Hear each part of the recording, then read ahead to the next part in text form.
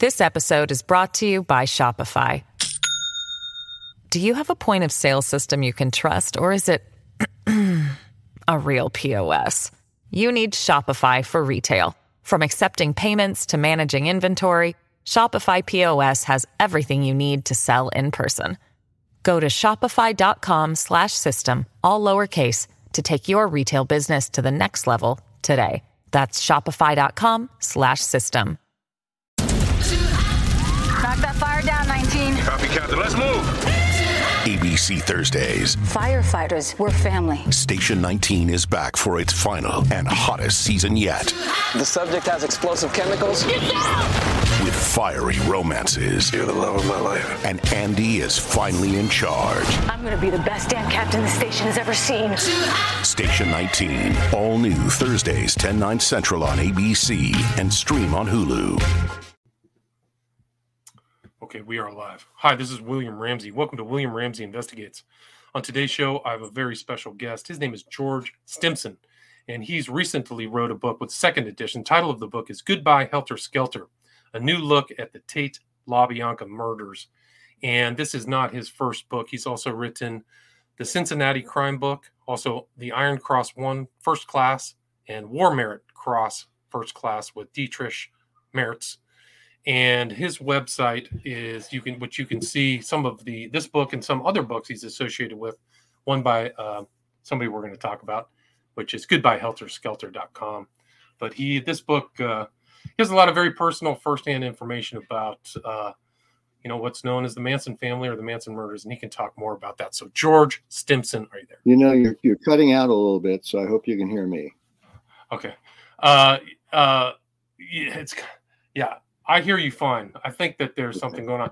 Anyway, did you hear my whole intro? No, I didn't hear all of it. Okay. So again, your website is goodbyehelterskelter.com.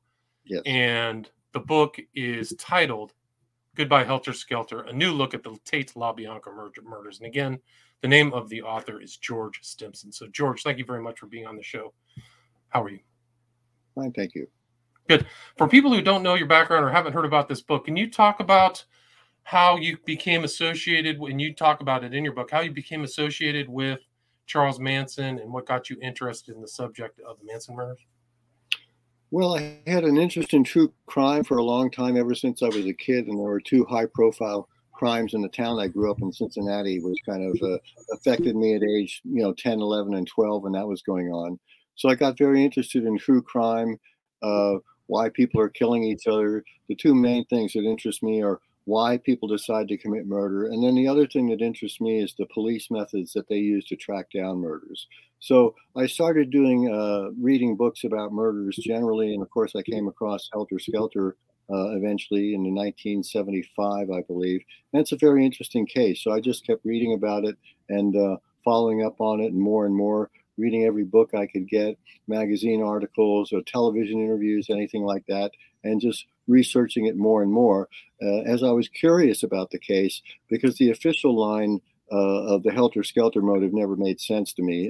That was the main thing that didn't make sense to me. There were a lot of other things in the book that didn't jive with, for example, my experiences in the counterculture. So there were a lot of questions I had about the book that I just kept looking for answers. And eventually I got to meet some people who knew Manson, and they introduced me to Manson. And so I got to meet him and came out here to California and visited him in Corcoran Prison, California State Prison in Corcoran, almost 200 times. So, and speaking to him on the phone and corresponding and continuing my research, meeting people, going places, reading court transcripts for oral hearings, all sorts of research. And finally, I put it all together in my book, which is offers an alternative motive for those crimes, which, in my opinion, exonerate Manson of those crimes, because the big issue with Helter Skelter was that was supposed to be his personal motive for the crimes. And it was the demonstration of his intent behind the crimes. And legally, you have to prove intent to get a first-degree murder conviction. And the reason that they needed to get the Helter Skelter motive was because, absent it, there was no other evidence that he had any intent to commit the crime. So the Helter Skelter motive, whereas you don't really have to prove motive in a court, you do have to prove intent. In this case, they used the motive to prove the intent. So if you take away that motive, you've removed intent from the legal equation, and therefore he shouldn't have been convicted. Right, and he was never, right, according to the facts, he was never at any of the crime scenes, the Tate-Labianca crime scenes. So, well, he was in the LaBianca house, so he was there.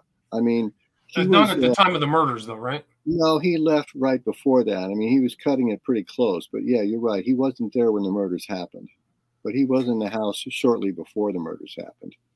And you have a lot of personal quotes from Manson. Can you talk about kind of how your relation with him developed?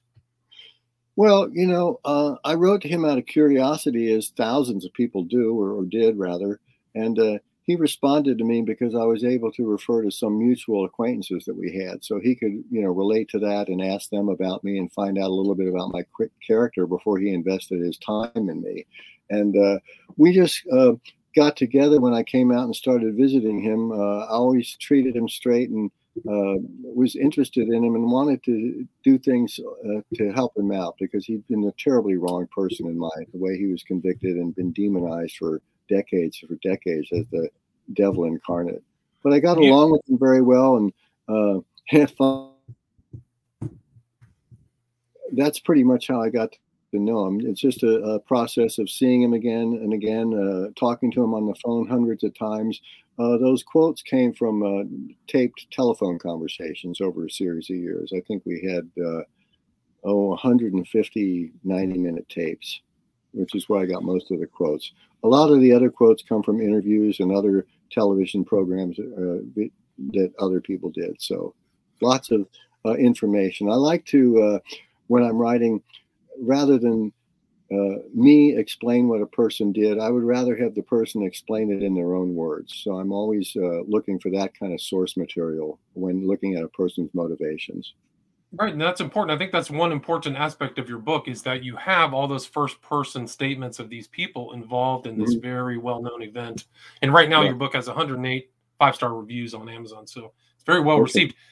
Wow. Can you also there's pictures of you with Manson, like your sense of him was different than this kind of boogeyman media sensational sensibility that would be in the public. Would you agree with that? Well, yeah. I mean, even before I met him, I kind of had a feeling that he would be a person that I could get along with. And he was very easy to get along with as long as you were straight with him. And so he was very easy to get along with. I mean, he had a lot of pressures he was under and concerns that I didn't have. So, we had totally different backgrounds and living circumstances, he being locked in prison and me not. But generally, for the most part, we got along perfectly well. And so you kind of unraveled a lot of these elements of the case, this shooting of the black guy, Hinman. You talk about kind of how the family grew. Right. Can you talk about how your perception of that may be different than Bugliosi's sensibility in Helter Skelter? Well, again, he's looking at the case as the Tate-Labianca murders, and I see the Tate-Labianca murders as being chapters in a series of events that happened that summer, starting with the Crow shooting. It was as I'm trying to get across in my podcast, it was a kind of momentum-driven story.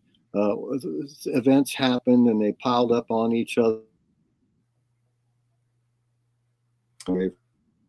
It's a complicated case. I mean, there are so many characters and incidents and places involved.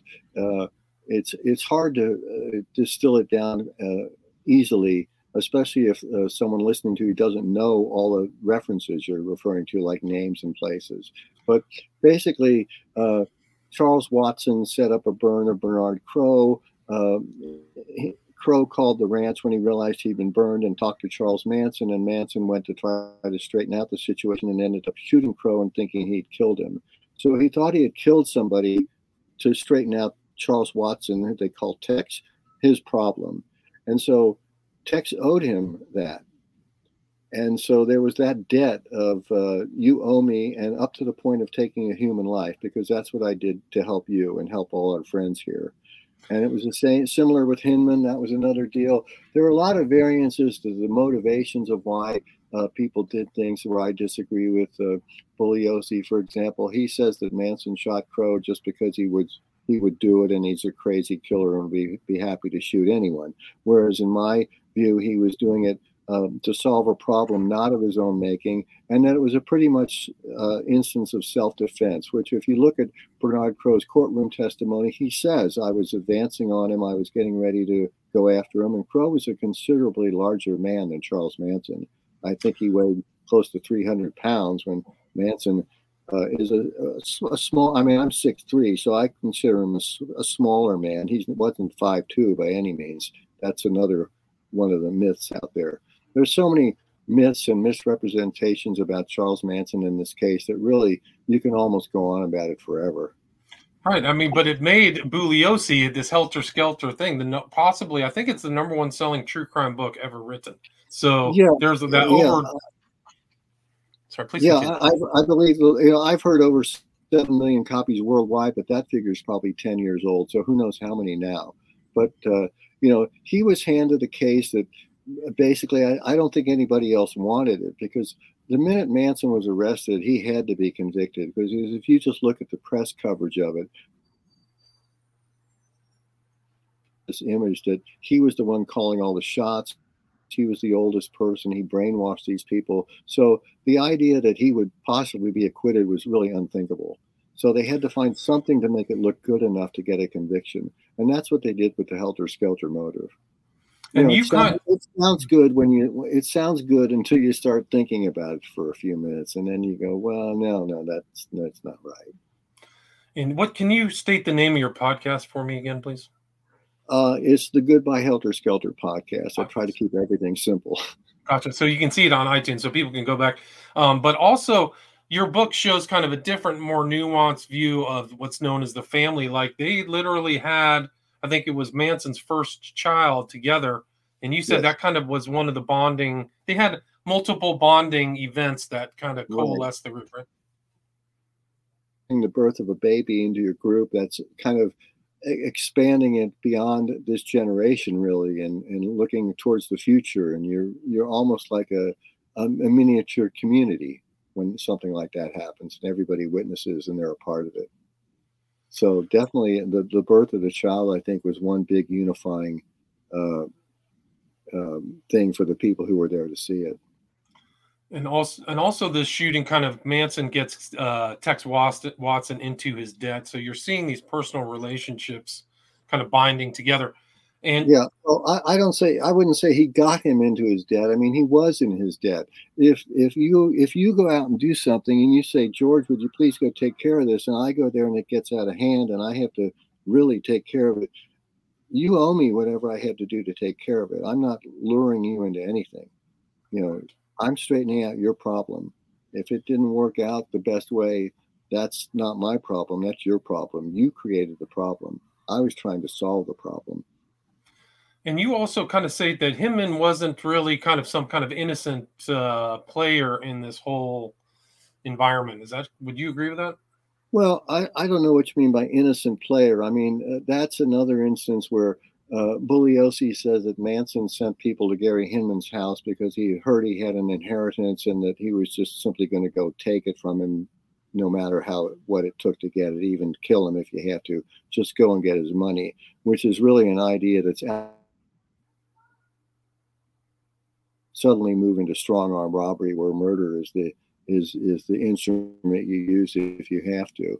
But Gary Hinman, according to most evidence, including testimony from Bobby Beausoleil, who actually killed Hinman and Charles Manson, supplied mescaline to Beausoleil, and he took it to a biker gang, the Straight Satan's Motorcycle Club, and they didn't like the mescaline. Either it was bad or they weren't used to it. As he said himself, it was really not a good idea to give mescaline to a motorcycle group because they're used to beer and downers. So they might have thought it was bad, and it could have been perfectly good. But in any case, it's a misunderstanding. And when Beausoleil went back to Hinman to get the money, things got out of hand. He had been threatened by the Straight Satan, so he had a level of violence in the affair before he went over there. He didn't just go over there thinking, I'm going to beat this guy up. They had roughed him up at the ranch, so violence was already in the equation before he even went over there.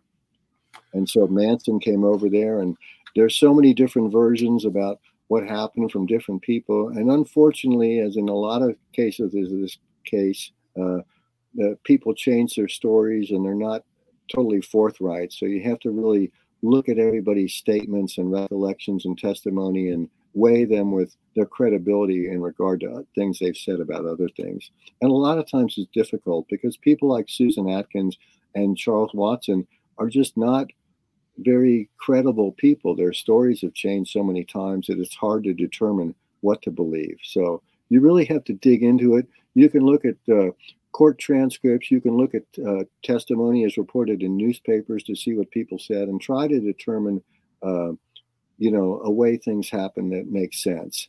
I always want to try to do it that makes sense and not go with some far out theory or off the wall, one chance in 1,000 that this happened.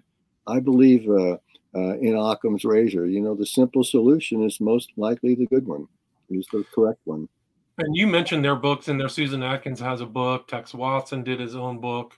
Right. You've had a relationship with Lynette Fromm, I think, published her book for her. I know her, yes. And so there's this relationship with the Beach Boys, too, kind of a notorious part of the story. Can you talk about their relationship and how that kind of played out? And Manson's, he had some desire to become a music star or become in the music business, right? Well, I wouldn't say that. I mean, he plays music. He's a musician. And from my take of it, a lot of people, they say, oh, he wanted to be a rock and roll star. And that resonates with people because probably most people would like to be rock and roll stars themselves. So they identify with that. But honestly, I think when it came to him, he was just being himself and playing music and playing his own songs and not really entertaining his friends, but just playing music around them. And if somebody said, gee, you might have a chance of being recorded, I can understand. Certainly he went into a recording studio to recording songs, so he was interested in it. But I think he looked at the whole thing and how Dennis Wilson lived and all the intrigue in the industry and decided it wasn't really for him. So I think that this notion that he really had his hopes up about it is overblown, and that he was angry because it didn't work out. I don't think that any of that's true, really. I think that's something they put out into the mainstream mind because most people would say, well, of course he wanted to be a rock and roll star. Who wouldn't? Right. But I mean, that really is like supposedly one of the central motivations for the Melcher House, right? Is that? Well, yeah, that is. But I mean, the revenge on Melcher deal, I think that the simple solution is that Tex Watson had been to the house before and knew the layout, and that's why he picked it. And sure, he had been to the house before when it was Terry Melcher's house, but I don't think, Watson was the leader of that crime. He's the one who did that crime at Cielo Drive. Manson told Watson to do something. Bobby Beausoleil had been arrested for the murder of Gary Hinman. And that, again, gets more involved when you go back and look at the Hinman murder as to why that happened. Manson told me that the reason it happened is because after he cut Hinman's ear, Hinman said he was going to go to the police, and Manson told him, I'm going to have to kill you because I'm not going to let you go to the police, because if you do, I'm going to go back to prison. And so Hinman said, okay, I won't go to the police. So to Manson, your word is your bond. That's what you said. That's what you're going to do. Manson leaves. Hinman decides he is going to go to the police. And Bobby Beausoleil said, no, you gave him your word that you're not, and I'm not going to let you. And Bobby Beausoleil killed him to keep him from going to the police. And, there are more shades and versions of things. And it's so easy with this case, when I start talking about it, to think of some tangent and go off and forget about what I was talking about originally. But basically, that's it. I mean, this case it's really like an onion that they peel it and it keeps getting bigger. Right, but there's so many. It's really become what you could call it a cottage industry or whatever. Yeah. It's an industry in itself. So many books have come out of this that don't even have any first person analysis or contact or anything like that. So it is important. And there's been other books. I've had another guest on called about the Manson case, Operation Chaos, which we can go into later. But I mean, your thoughts about that. So Hinman, can you talk about what you really think happened about the Tate and LaBianca murders? I mean, what's your kind of general impression? Well, Bobby Beausoleil had been arrested for the Hinman murder on August 6th.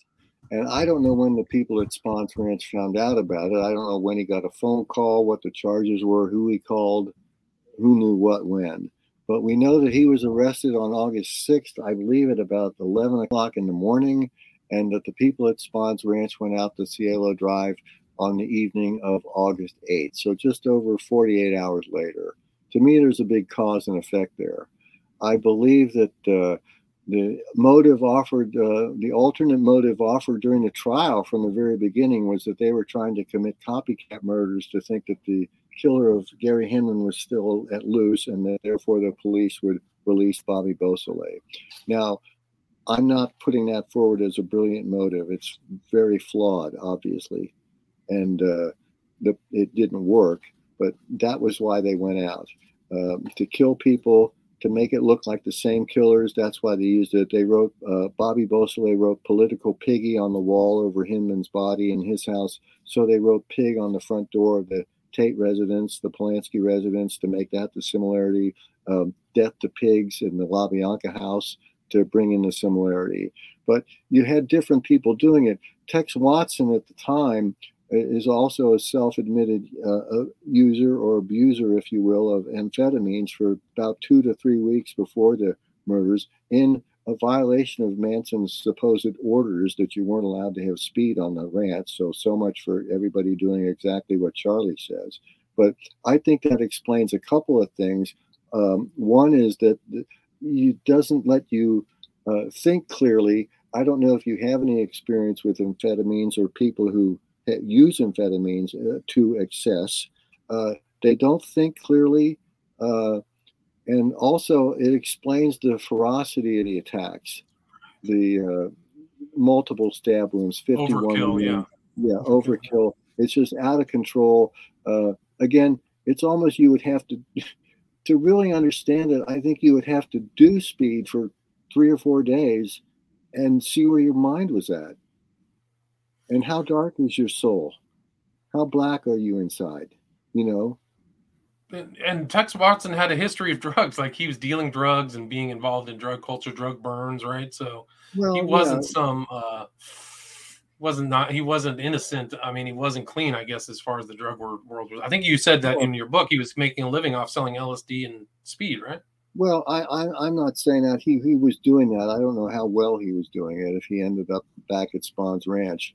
You know, Spons Ranch was a magical place. I've heard talking to people who were there, but at the same time, it was a rundown place on the edge of town where you could live and kind of blend into the woods and the rocks and everything and live. And you didn't have to do a whole lot to get by. Right, and that was kind of their choice. They all kind of chose to be, all these women and stuff chose to be with Manson in that kind of counterculture dropout lifestyle where they lived like that in abandoned homes and things like that. You show that in your book, up in Topanga and things like that. Why do you think that? What about Charles? I think you write about some of the stuff in the book, but what about his personality that you saw, that he had that kind of ability to really attract a lot of people into his group? You know, he was very alive. He was very fun. I couldn't believe how much good he could make out of the situation he was in. He was always seeing what he could do. He was always interested in doing things. A very active, alive person. So I think people recognized that in him, and they wanted to be around him, and they wanted to be like him. He was very self-assured. He was self-centered, not self-centered, but I mean, he was grounded in himself. And I think a lot of people admired that and wanted to be like that. He was very resourceful. He took care of people. He could find them things. You know, I've seen things where they say, well, Charles Manson would find out what you want, and then he would supply it to you, and that's how he would manipulate you. Well, no, that's just what somebody who cares about you does. They find out what your problems are and try to solve them. There's so much that Manson did that was not exactly innocent, but not nefarious, that's been given this evil tone to it. Like everything he did was some scheme and some scam, and he was always trying to figure out how to use people, and he was just totally not like that. Yeah, he's Not entered. like that. He's entered the world's kind of scape as one of the great villains. Like he's in these shows on Mindhunter and stuff like that as an I know. exemplar. Did you see anything about him or thing about like people like are trying to ascribe to him kind of mind control or Scientology? Did you ever sense anything from him or learn anything about his reading? I know that he liked Heinlein's book, Stranger in a Strange Land. Did any of his kind of philosophical sensibilities or where he got his philosophical outlook, where that came from? Do you ever sense that or learn about that? I just missed about the last 10 or 15 seconds, I think. I'm sorry. I was just saying that he's an interesting person. He seems to have had an interest in Heinlein's Stranger in a Strange Land. And I know that according to Bugliosi's Helter Skelter, he was clear on Scientology. So did you ever get a sense of kind of his philosophical underpinnings or background or what he read? That's a misrepresentation of what I don't think that he had too great of an interest in Scientology. He was exposed to a little of it when he was inside, but that whole thing about being clear, I was talking to TJ Wallerman, who was with Manson when he went into the Scientology Center in Hollywood, and he wasn't claiming to have reached clear. He was just asking, what's after clear? I think they took the inference that he was implying that he was at clear. But his question, I think, was more like you say, the universe is endless. And then you say, well, what's after that? Or, it's certain, they say something like, well, there was a certain time when time began. Well, what was before that? So he was just saying clear, what's after clear, meaning, well, once you reach the top, then what? So it was kind of taken to misrepresent that he was saying, well, I've reached clear, now what? But he was just kind of mocking and questioning their dogma. Gotcha. And what's your connect? I mean, you talk about what Ed Sanders' book, I think it was The Garbage People. I can't remember the title. They took the family. They took out the second chapter of the relationship to the process. Did you sense or see any kind of process connections in your relationship to Charles Manson? No. Nothing. No, I think a lot of that's really overblown. He would naturally be curious about different thoughts, but he was pretty much on his own, in his own mind, and not looking for anyone else to tell him how to do anything or how to react. He knew. Yeah, because I think Bugliosi said the two process members went and saw him in the jail or something, and then he claimed. Well, they might have done that because they were panicking, and who knows? It's just like Esalen denying he was ever there, and everybody wanted to disassociate themselves from him. Right. So he was at Esalen like a week before the murders, right, or a couple weeks. I think it was a couple days before, maybe 1 or 2 days before. Wow. And so. Why do you think that they went all the way up into kind of the high desert of Death Valley for a while with this whole before the winter came? Can you talk kind of about their interest in really going out there into the wilds and what brought them back? It's an amazing, beautiful place, and if you know where the water is and you know what you're doing, you can get by very well. So I've been there when the ranch was still there, and it's certainly an attractive place that somebody would want to be. Right, and I think you said in the book, like you went out there too, or you kind of traveled around. Yeah. Oh yeah. And great place. And so you kind of have had some relationship, not just with Charles Manson, but also with some of the female people who were involved with him. Can you talk about that? I don't really want to talk about personalities because anything I say can be taken and misconstrued, and it's just my opinions. The two main people I've known are Lynette Fromey and Sandra Good, and I just can't say enough about their loyalty and honor. It's just remarkable, and they're both very bright, creative people. I don't want to get in too far beyond that, but they're not, and they're also certainly not people who are following, if you will, Charles Manson and doing his every bidding. That's totally not happening. Right. And yeah, they've become, I mean, it's not just Charles Manson, it's also those women. I think it was Van Houten tried to get out of jail parole and they wouldn't let her out. So No, well, that's all political, and that's also Bruce Davis, and I think Bobby Beausoleil got approved for parole once, but that's just the state of California. They're political prisoners, basically. and Boussolet's, my understanding is he's kind of not doing well, right? Isn't he in the hospital or was in the hospital? I don't know if you know anything about that. I don't know. I don't know. And what do you think the motive was for the LaBianca killings? Well, I think they were trying to create a series of killings, copycat killings, to throw the police off the trail of Bobby Beausoleil. So they went out to Cielo Drive the first night, and then they went to Waverly Drive the second night. And why they stopped after that, I don't know. Maybe they were worn out. I mean, those are two intense nights. Right. And what are your thoughts? I mean, you've seen some of this other, like I interviewed Tom O'Neill about Operation Chaos. Did you ever get a sense that Manson had some, I mean, there were kind of weird things happening in California at that time. And you actually, I think your second chapter really goes in detail about the 60s and how turbulent that was. Did you ever get the sense of some kind of an intel operation or some type of favoritism for Charles Manson? No, I read O'Neill's book. I finally had to because so many people were talking about it. I think that I didn't see any of that connection between him being at the free clinic and hanging out with the people that were there supposedly involved in all these intelligence operations. And let's see, the other part of that question. Well, I think his view is that there was a whole car theft operation, or there was something Charles was involved with, stealing cars, and that he got away from that. Oh, it's kind of inexplicable. Yeah, I think, I was interested to read in O'Neill's book when you're talking about Charlie's parole officer was basically not a full-time parole officer, and he didn't have many clients. And he was just doing it as a temporary job while he waited to do something else. And he just, by chance, got hooked up with Charles Manson, and he liked him. So I think he saw that in situations where he could have revoked his parole, that it wasn't really necessary and counterproductive.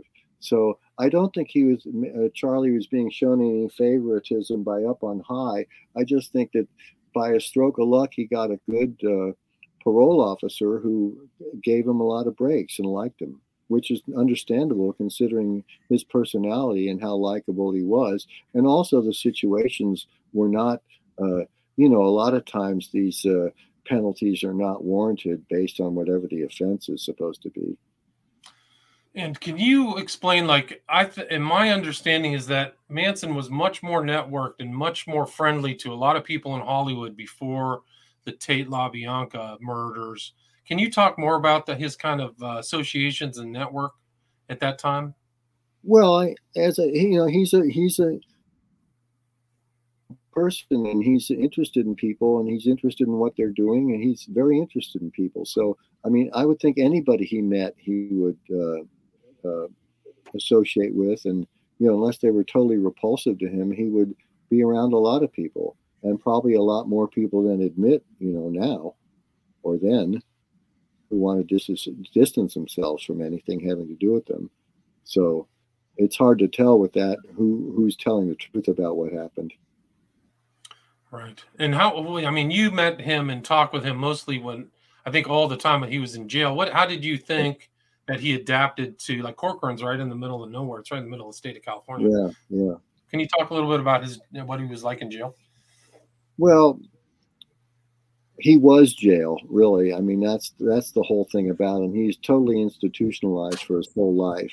And, when I first saw him in the visiting room, when he wasn't behind glass, I could almost feel the prison vibration radiating off of him. He came walking out, and I just looked at him, and I thought, this guy is prison. And that's what he is. He's raised in institutions for most of his life. That's where he got his values, from guards after World War II who are ex-servicemen, teaching him about hierarchies and protocols and procedures. And he learned all that. and he knew it his whole life, and that was his background. People on the outside, maybe they don't have strong people giving them values, but he was in there for years and learned all this stuff, and he applied it to his life and to the lives of the people around him. And I mean, there's kind of like his Atwa kind of views. What are your thoughts about his kind of return to nature kind of sensibility? Did you guys ever talk about that? Well, that's one of his primary interests, if you will, is the environment, and much more so than any thought of being a rock and roll star or anything, because he realizes that is the most important thing above politics and everything else. People are just starting to wake up to that now with all their panic about climate change, but he was aware of that, and the people around him were aware of that when they were out over 50 years ago. Right. They lived or wanted to live out in the desert, I think, is because they appreciated how far somebody could go on how little resources that you could use by careful management and respect of water, air, land, that you could really make it work instead of abusing it and trying to milk every last penny you can out of everything. And do you kind of take that position that his whole, or the alleged kind of race war, kind of Armageddon going into the tunnel out in the desert, a lot of that was fabricated or just not true or over emphasized? Would you agree with that? Well, I think that, a lot of people sitting around have a lot of conversations about things. And Manson is certainly one who engaged someone in conversation and say, what do you think about this or that?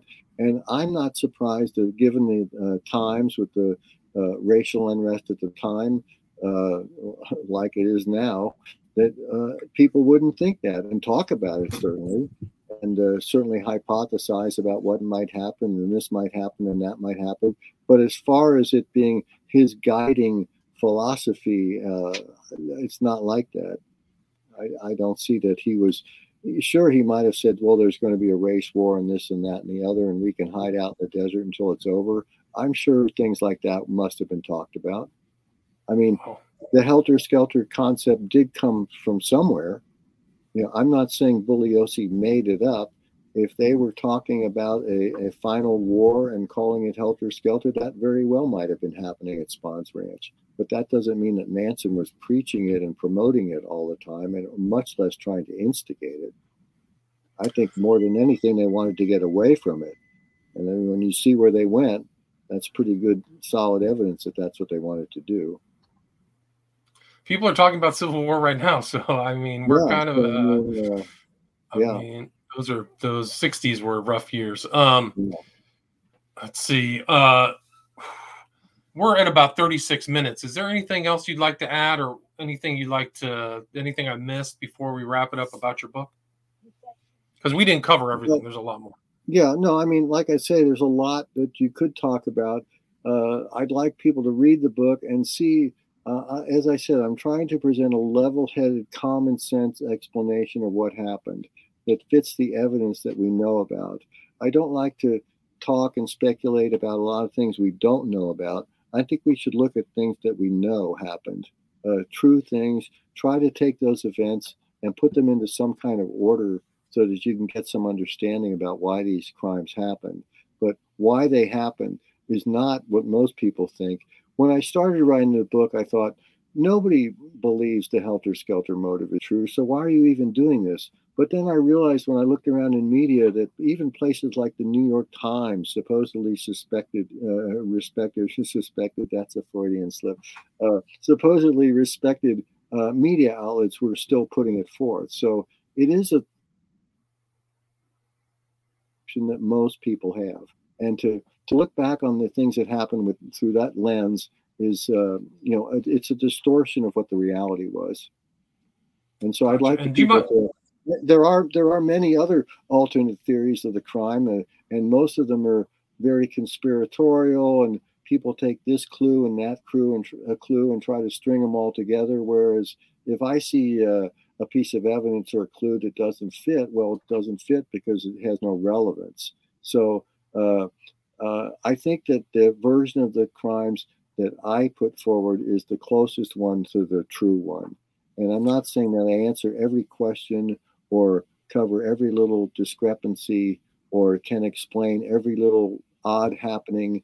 But I think, as I say, if you look at it with a common sense point of view, that's what I try to approach this with more than anything. It's really common sense. Gotcha. And I mean, do you mind taking a few questions, George? No. Here's one. It's from We Steals Plato Snakes. Did you ever hear anything about Dr. Julian West from the Monarch program treating Manson, as well as Jack Ruby or Timothy McVeigh? Did you hear anything like that? No.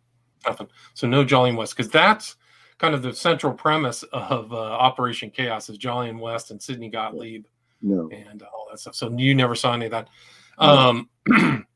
So Manson never mentioned Julian West either. Huh? Oh, no. Nothing. And I mean, if he did, it must have been in the middle of some rambling, something that I didn't pick up on it, but we certainly didn't sit around talking about it ever.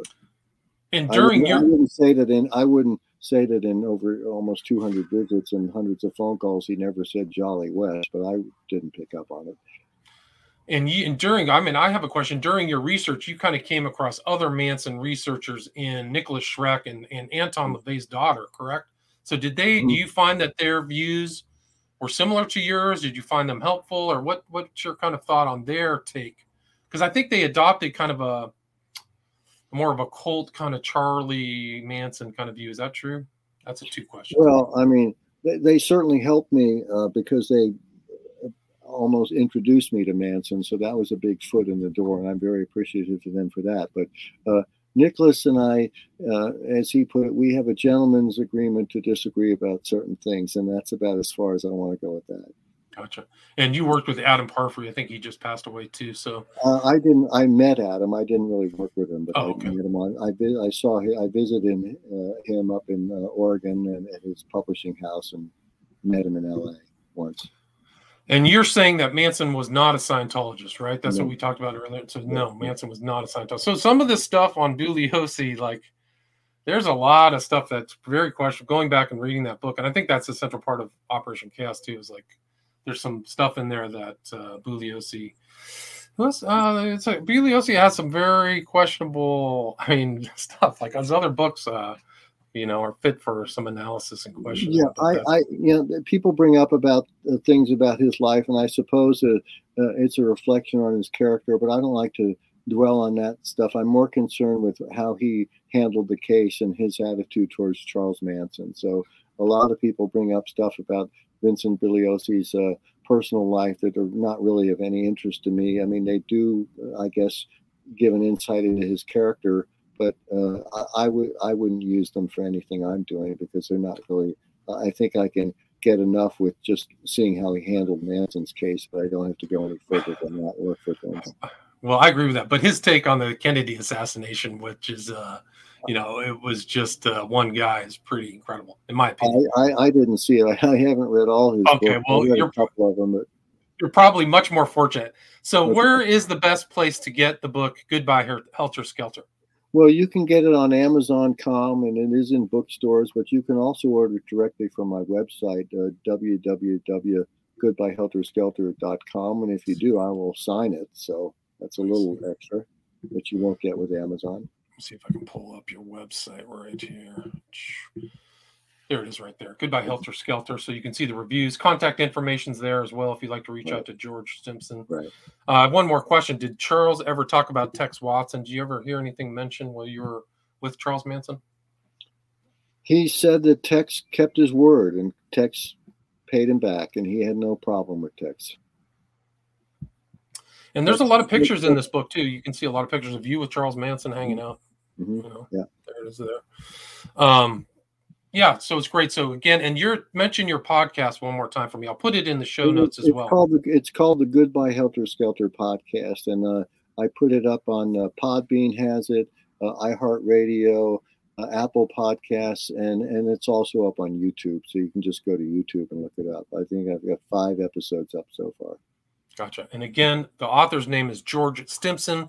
Title of the book is Goodbye Helter Skelter, a new look at the Tate-Labianca murders. And it was just published, I think, 2014 and then redone in 2019. Mm-hmm. Currently has 108 5-star ratings on Amazon. So thank you so much for your time. I really appreciate it. Thanks for having me. All right, take care. Stay there.